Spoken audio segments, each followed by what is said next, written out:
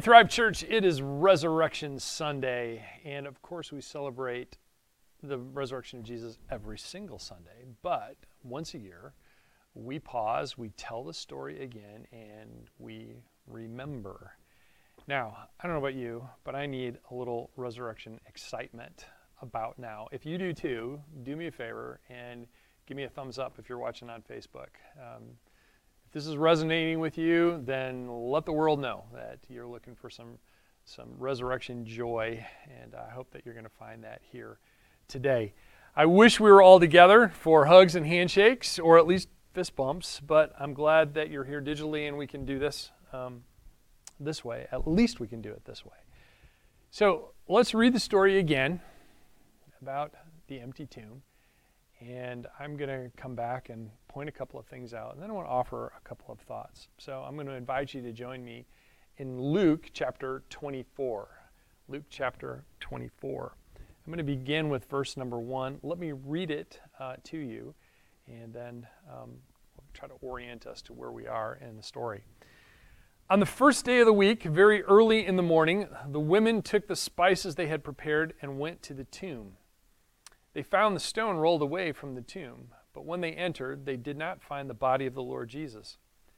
While they were wondering about this, suddenly 2 men in clothes that gleamed like lightning stood beside them.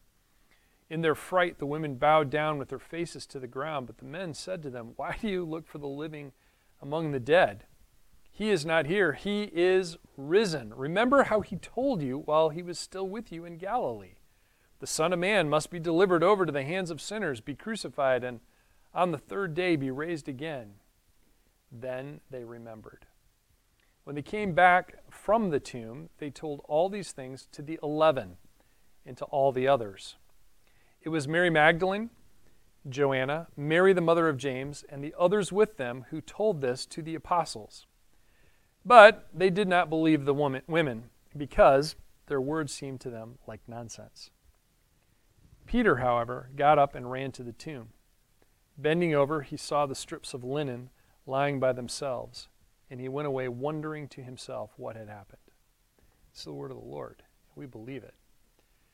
Now, you got to keep this in mind, the timeline. Jesus died on a Friday, and then, of course, his body was taken down and basically stored in this tomb until the body could be prepared for long-term burial. They couldn't do that on Saturday because on Saturday it was the Sabbath where Jews rested. They weren't allowed to do any kind of work at all. And so you had Friday, the death, Saturday, which was day of rest, and so Sunday, the first day of the week in the Jewish calendar, what we call Sunday, was when the women early in the morning went to the tomb. So keep that in mind. That's where we are. Jesus had just died on Friday. They had Saturday to think about it, and now Sunday, here they were at the tomb, and they find things very different than what they expected. So let's take a look at this a little bit and see if we can point some things out here. First of all, on the first day of the week, very early in the morning, the women took the spices. That was things that they used to prepare the body.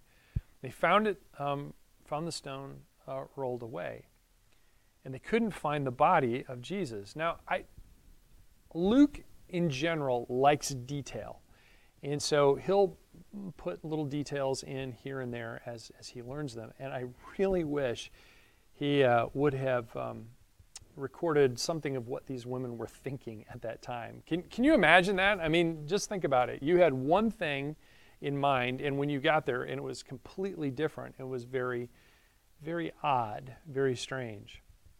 While they were wondering about this, we go on, suddenly 2 men in clothes that gleamed like lightning stood beside them. In their fright, the women bowed down with their faces to the ground, but the men said to them, "Why do you look for the living among the dead?" Which I think is the best and greatest question ever asked. In fact, I think we can still ask that question, don't you? Yeah. Why do we search for the living among the dead? And they go on and they say, "He's not here, he is risen," which, by the way, was one of the early confessions of the church. that he was risen. If you were a believer in Jesus, not only would you say Jesus is Lord, but you would also say Jesus is risen from the dead. He is not here. He is risen. Remember how he told you while he was still with you in Galilee that the Son of Man must be delivered over to the hands of sinners, be crucified, and on the third day be raised again.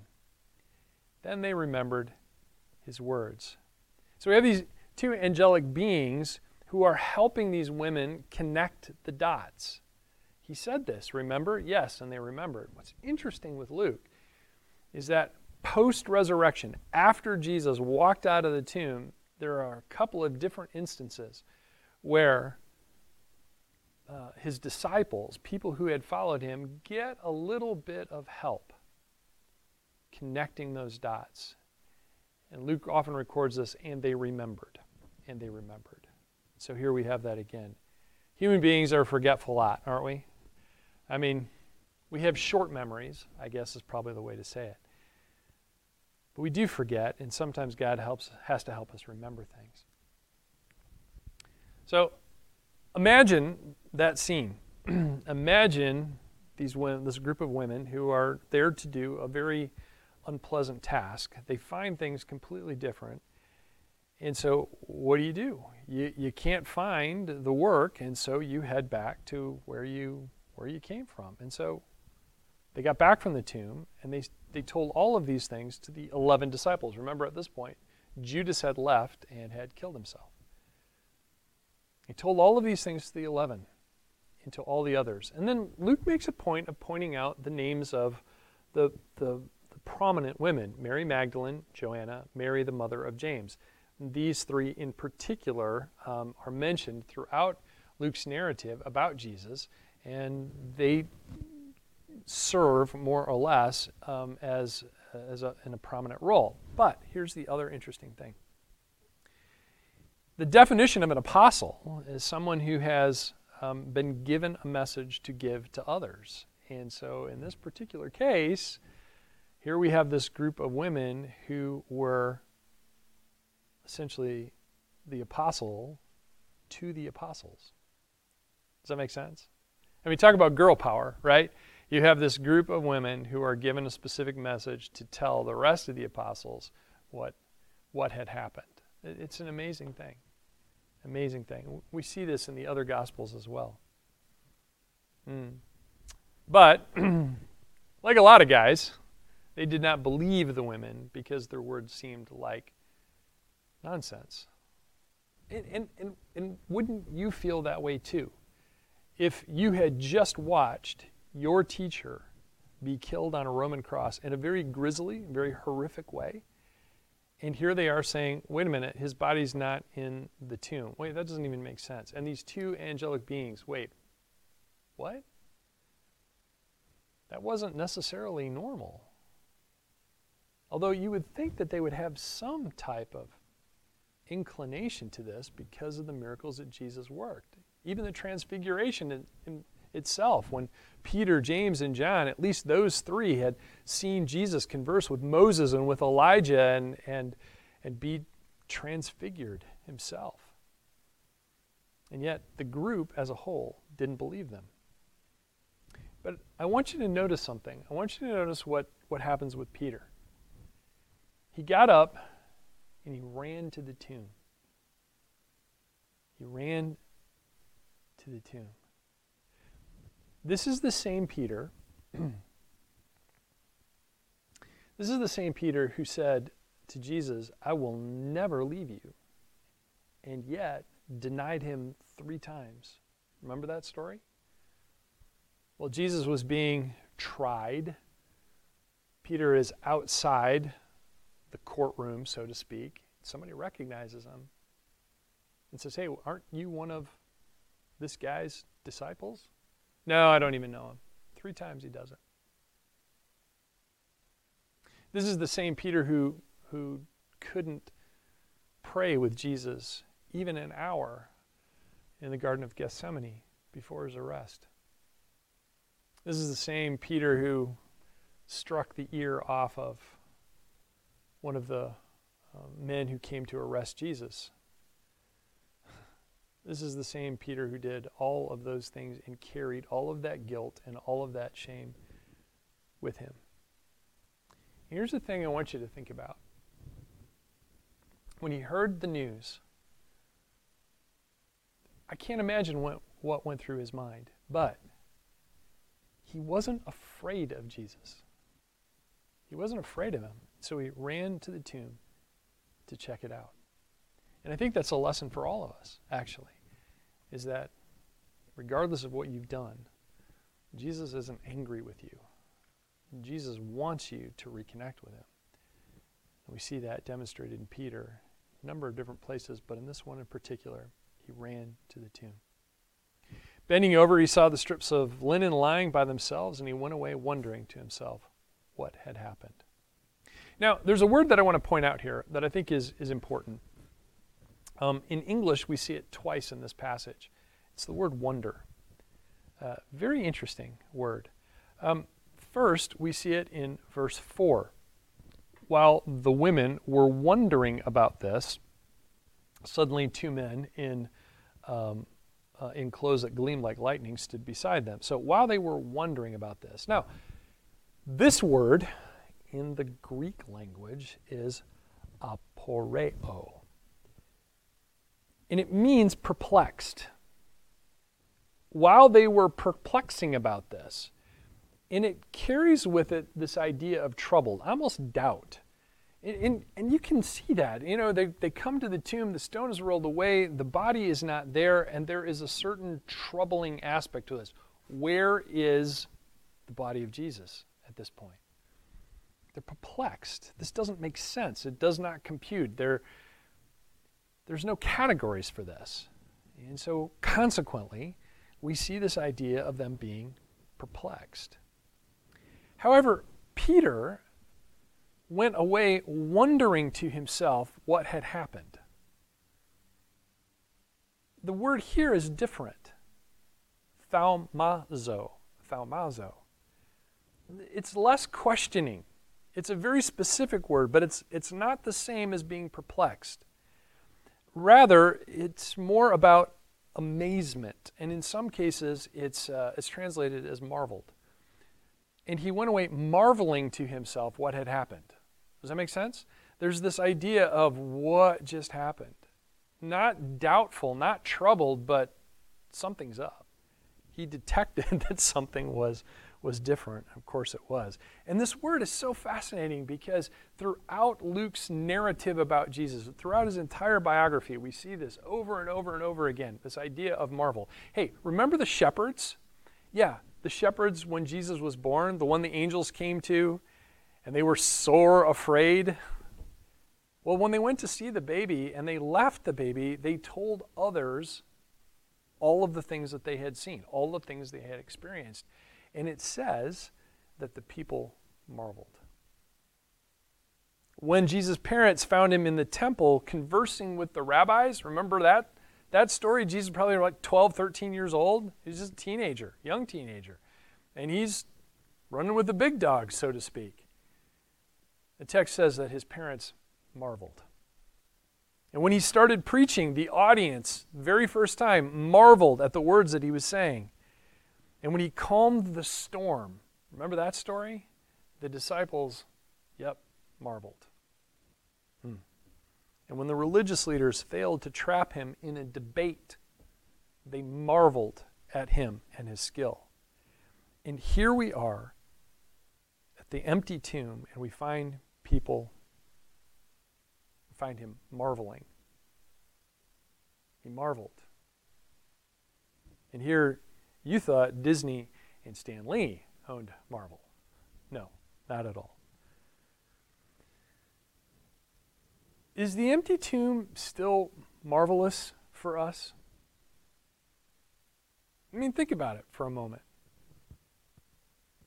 Is it marvelous to us, or do we just accept it as Christians and kind of go on with life a little bit? You see, I have this nagging question that's been in the back of my mind for a number of weeks. You know, we see this group of women, and we see Peter, and they're wondering about this. One is troubled and perplexed, and the other one is marveling about it. But remember, they're wrapping their minds around this for the very first time. Now, I can't imagine the theories that are running through their heads, or if they're trying to imagine what the ramifications are for all of this. But as they're going through that, they're wondering because it's new, it's for the first time. On the other hand, you and I, well, we've had a few centuries to digest and become more accustomed to this idea of the resurrection. And yet, I still have this nagging question, and it goes like this. What does the resurrection mean for me? Is it something that I marvel over, or is it something that I just accept and kind of go on with things? What does the resurrection mean for me? What does the resurrection mean for you, personally? Now, look, I understand all of the theology behind this. Because Jesus eliminated death as a final consequence, I can spend eternity with God. Yes, that's true. We call it heaven, right?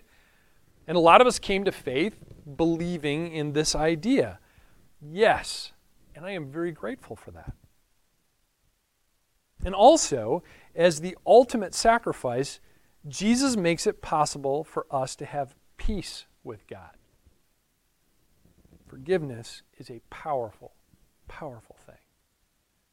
And I'm grateful for that as well.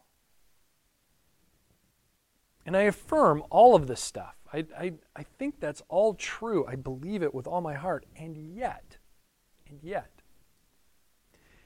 if the resurrection is that enormous, if the resurrection is that epoch shifting, if the resurrection changes everything, if the resurrection has a cosmic effect, the ramifications of which my mind cannot comprehend, if all of that is true, how does it affect me this afternoon?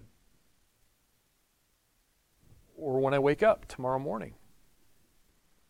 Or how I treat my family, the people that I know, people that I come in contact with?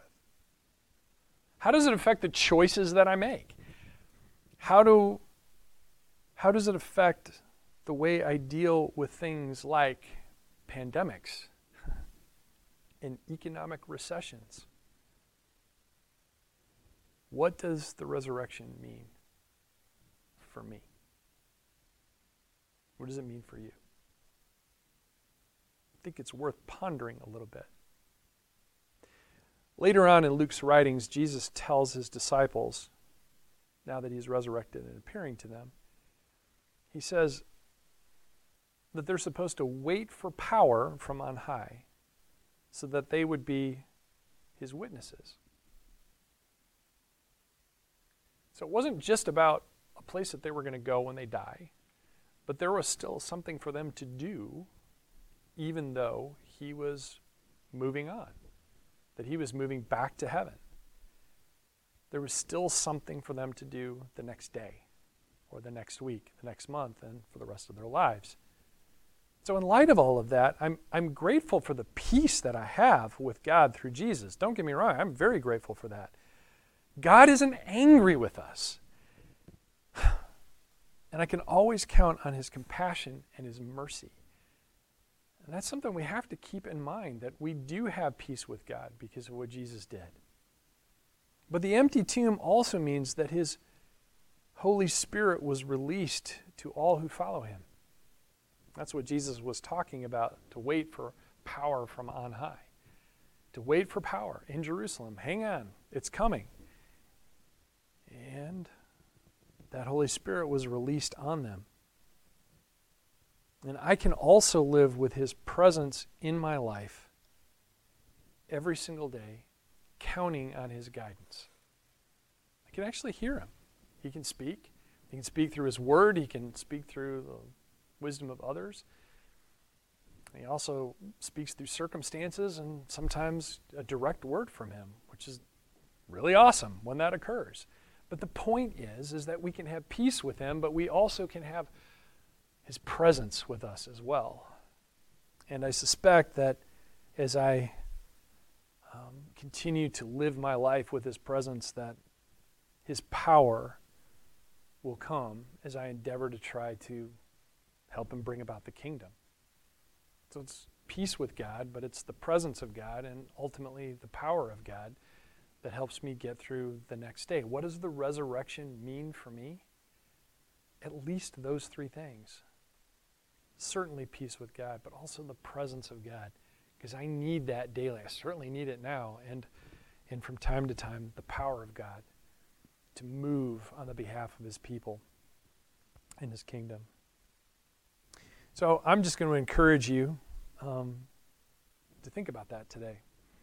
As you go to eat your Easter dinner, whatever it happens to be, that you might pause for a moment and ask yourself, look, if I really believe this thing called the resurrection, what does it mean for me? Is it just something that happened a long time ago once, and hey, I made that decision and now life just kind of goes on? Or is the resurrection something that continually pops up day in and day out? The resurrection of Jesus means this: that God wants to have a relationship with you, that he wants to talk to you, that he wants to guide you and lead you in moment-by-moment decisions. I just encourage you to think about that. What does the resurrection mean for you? Let's pray. Lord Jesus, I am so grateful that that tomb is still empty and that we can read about it on this day and we can celebrate it. We can celebrate it with each other, whether we're next to them or whether we're connected to them digitally all across the city here and even across the country, I guess, too.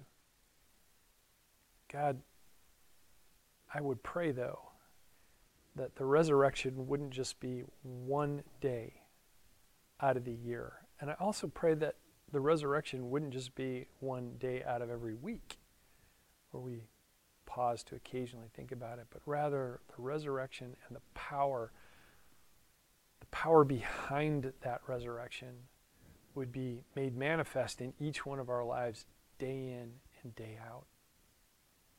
That we would have peace with you, we would have your presence, and then when we needed that, your power would show up in those ways that only you can do. For every person that calls Thrive Church home and every person that is viewing us from across the country, God, I pray that you would bless them. Lord, that you would protect them from the coronavirus. You would protect them from the economic challenges that are sure to come because of it. Oh, God, please be with your people. Allow your resurrection to begin to do its work again in our hearts, to do it again in our minds and our behaviors and just our interactions. The power that's behind an empty tomb is really love. And I pray that you would speak that love in ways that each person would understand it today. I pray this all in Jesus' name. Everybody said, amen.